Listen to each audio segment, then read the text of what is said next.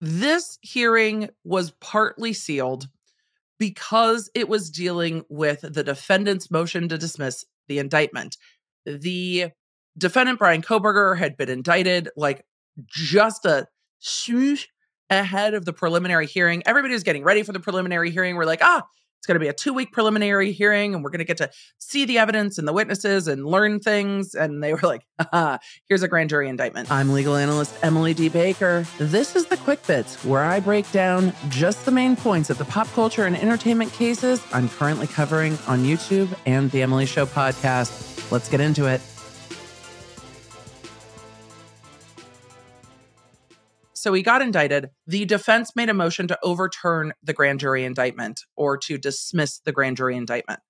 If the court had granted that, which they didn't, but if the court had granted that, then this would have started at the beginning again, and they would have either indicted him again or they would have done a preliminary hearing and it would have just moved forward from there. So part of the hearing, the morning part of the hearing, the attorneys argued outside the presence of the public, outside the presence of the media, because things that were discussed, and I imagine outside the presence of any victims' family members as well, because what was argued there went into the grand jury transcript, the selection process, and things that are generally sealed. So that hearing was also sealed.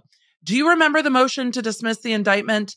That was like, back when the Magna Carta was written, there was no such thing. It was a very long historical breakdown of why they believed, the defense believed, that the grand jury indictment should actually be a beyond a reasonable doubt standard, not a probable cause standard.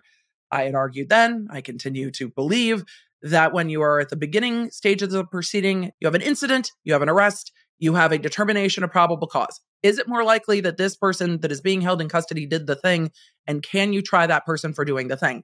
And then you go through the rest of discovery, and then you do a jury trial, and then you try the thing, or the person pleas, or whatever. But you have that initial probable cause determination because you can't just hold people in custody indeterminately for no reason. You need to have probable cause. So the preliminary hearing and the grand jury, in my mind, serve the same purpose of determining probable cause at the beginning. So that's what was done. The defense was arguing it was the wrong standard. The defense was arguing that the selection process for the grand jury was wrong, that questions that needed to be asked weren't asked, and things like that. So that is what's going on with that hearing. There was also a motion regarding cameras, and the prosecution and the defense were all just like, we're cool if there's no cameras, Your Honor. Like, we don't really mind. And the media coalition, through their attorney, who was the attorney representing the university professor on the University of Idaho defamation TikToker situation, same attorney, Kathy Olson. So the media coalition attorney came in and was like, excuse me, Your Honor, I know that everybody's like, hey, we don't need cameras in the courtroom, but like the media disagrees. We need to be able to make this case transparent and not turn it into a complete circus outside the courthouse. It is a small courthouse. We need to have people have access to this case. I think for me, one of the strongest arguments for that is similar to what we saw in Waukesha, Wisconsin with the Brooks case. The amount of people impacted in the community by the case, in the Brooks case, were too great to fit in the courthouse. Everyone in the community, or at least a substantial portion, to which I can be hyperbolic and say everyone, but a substantial portion of the community, if not everyone in the community, was impacted. Lots of them were at the holiday parade that Brooks drove through. Lots of them have immediate and first-person connections to one of or multiple of the victims' families, friends. There was such a large community that was impacted, directly impacted, because they were connected to the case in such a significant way. There was not enough room for all of them at the courthouse. So filming that case or broadcasting that case allowed everyone who was impacted and interested to engage with the case or watch the case in its own way. And here, the university is its own community. It is though universities can be large, they feel like small communities. And so that school community is so impacted, there's not going to be the ability for everyone who is impacted by this case to show up in court. The ripples of that are too great. And that includes students who have graduated and have moved away, students who were not wanting to continue at the university after this happened, things like that. So I believe that because the university community is also such a significantly impacted community, but also too large of a community to fit inside a courtroom, that you have to have some way to make it accessible for the community to view this trial when the trial gets started. And that is a huge thing for me, is to allow everyone impacted access to the courthouse. So I think cameras need to stay, or if for some reason they get rid of cameras, they have to let interested parties watch over Zoom or something, because they cannot accommodate them all in the courthouse. Those are my feelings on it. You guys know how I feel about cameras in the courtroom. I feel very strongly. It makes court much more accessible, and it lets also the interested public participate and watch the court proceedings in a way that does not impact the court proceedings. Though in this case, we are seeing, again, arguments that somehow people watching can impact the case from watching on the internet. People should not be directly interceding with cases when they watch. Don't engage. Just observe. Observe. That's it. So what happened in Idaho, other than the sassiest arguments about 1890 you will ever see?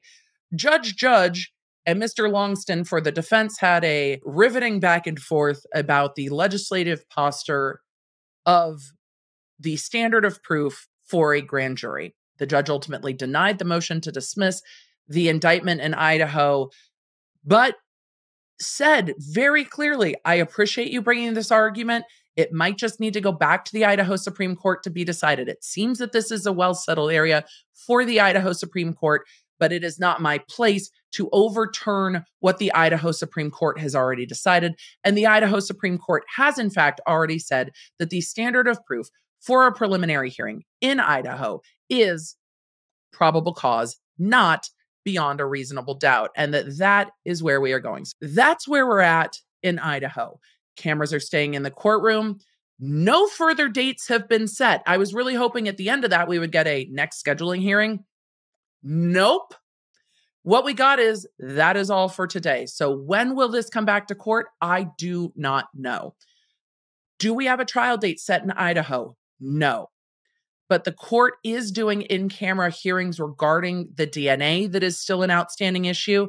And knowing what goes on with the DNA, I think, will be the next big hurdle to when this case starts moving forward. And we will see that in the next few weeks. The judge has some written rulings that are going to come up. I will be interested in the judge's written rulings on this. And we'll go from there. But the attorneys brought kind of their feisty arguments. This is something that you'll see more of in the pre-litigation or pre-trial litigation. You get to see the personality of the lawyers.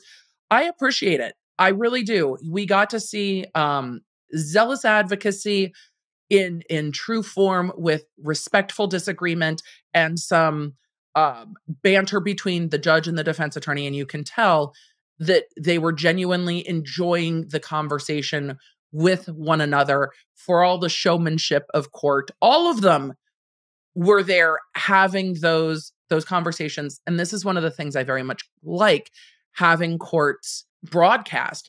You get a sense for the judge more than you would off of a written transcript.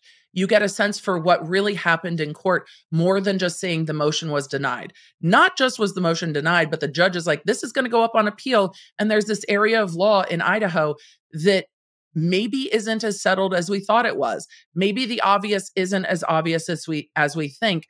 And exploring those things is one of the fundamental parts of law, not just assuming because everybody thinks it's this way that it is in fact that way.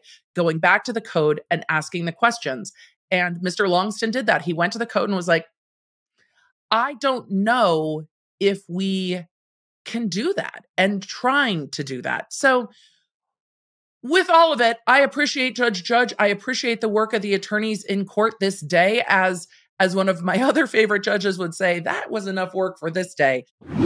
Did you see Bryan Enten's tweets about the King Road house? The FBI is there right now. I did not. I wonder if Bryan Enten is still in Idaho after covering this court hearing, but this court hearing was last week, or if that's from people on the ground. Let's go to whatever Twitter is called these days. The King Road house, which is the crime scene for this case, had been scheduled to be demoed, and then it had been paused. So it's interesting that there is something going on there when the demolition had been paused, because everybody said they were done. Plywood just removed from the doors and windows of the house where the University of Idaho students were murdered. FBI going back in to construct a physical model of the inside. Well, that makes sense. They might be doing the 3D model so they can construct a physical model. Yes, this is somewhat unexpected, especially considering prosecutors agreed to have the house demolished, and it likely would have been torn down already had the victims' family members not fought it. I'm told family members got a heads up FBI would be back today. Investigators are returning to the house where the murders happened in Idaho. The FBI will be back today to construct visual and audio exhibits and a physical model of the home. Plywood we have seen on the doors and windows will be removed this morning. That's what's going on there. I appreciate that Bryan Enten said why. There were motions over this that I covered ages ago that talked about the fact that the house is not in the same condition it was, so you couldn't even do a jury view because walls have been opened up, floors have been ripped up. The house is not in the same condition. So a jury view would not happen. So the prosecution and the defense said, we've gotten everything we need from the house. I assumed, wrongly, that meant they had already done 3D imaging for modeling of the inside of the home, especially when you have victims found in different parts of the home and you're going to need to explain to a jury how someone got in and out of the home. Kelly said, well, I'm glad they didn't tear it down. Same. They did not unpause demolition. The families asked the university not to demo it. The university owns the home now, and the university said, given the request of the families, we'll just leave it until the trial is done. The families were concerned that stuff hadn't been done. The families were concerned that, and maybe this is why they were concerned things hadn't been done. The families were concerned that need would come up, and they have been proven right. Law enforcement didn't try to do the modeling because they didn't have time with the initial trial date. Now they have time. I mean, I think they could have still taken had the 3D scans done. They might not have been able to model them, but they could have at least done the 3D scans to preserve that data with whatever the name of the scan is that they used in the Murdaugh case. You can stay up to date with everything I'm covering on our free iOS and Android app at lawnerdapp.com, or search your app store for Law Nerd. And you can also follow me on social media at the Emily D. Baker. Remember, I stream on YouTube on Tuesdays and Thursdays. I recap all of that for you in quick bits on Monday. And of course, the Emily Show drops on Wednesdays. Thanks for being a Law Nerd.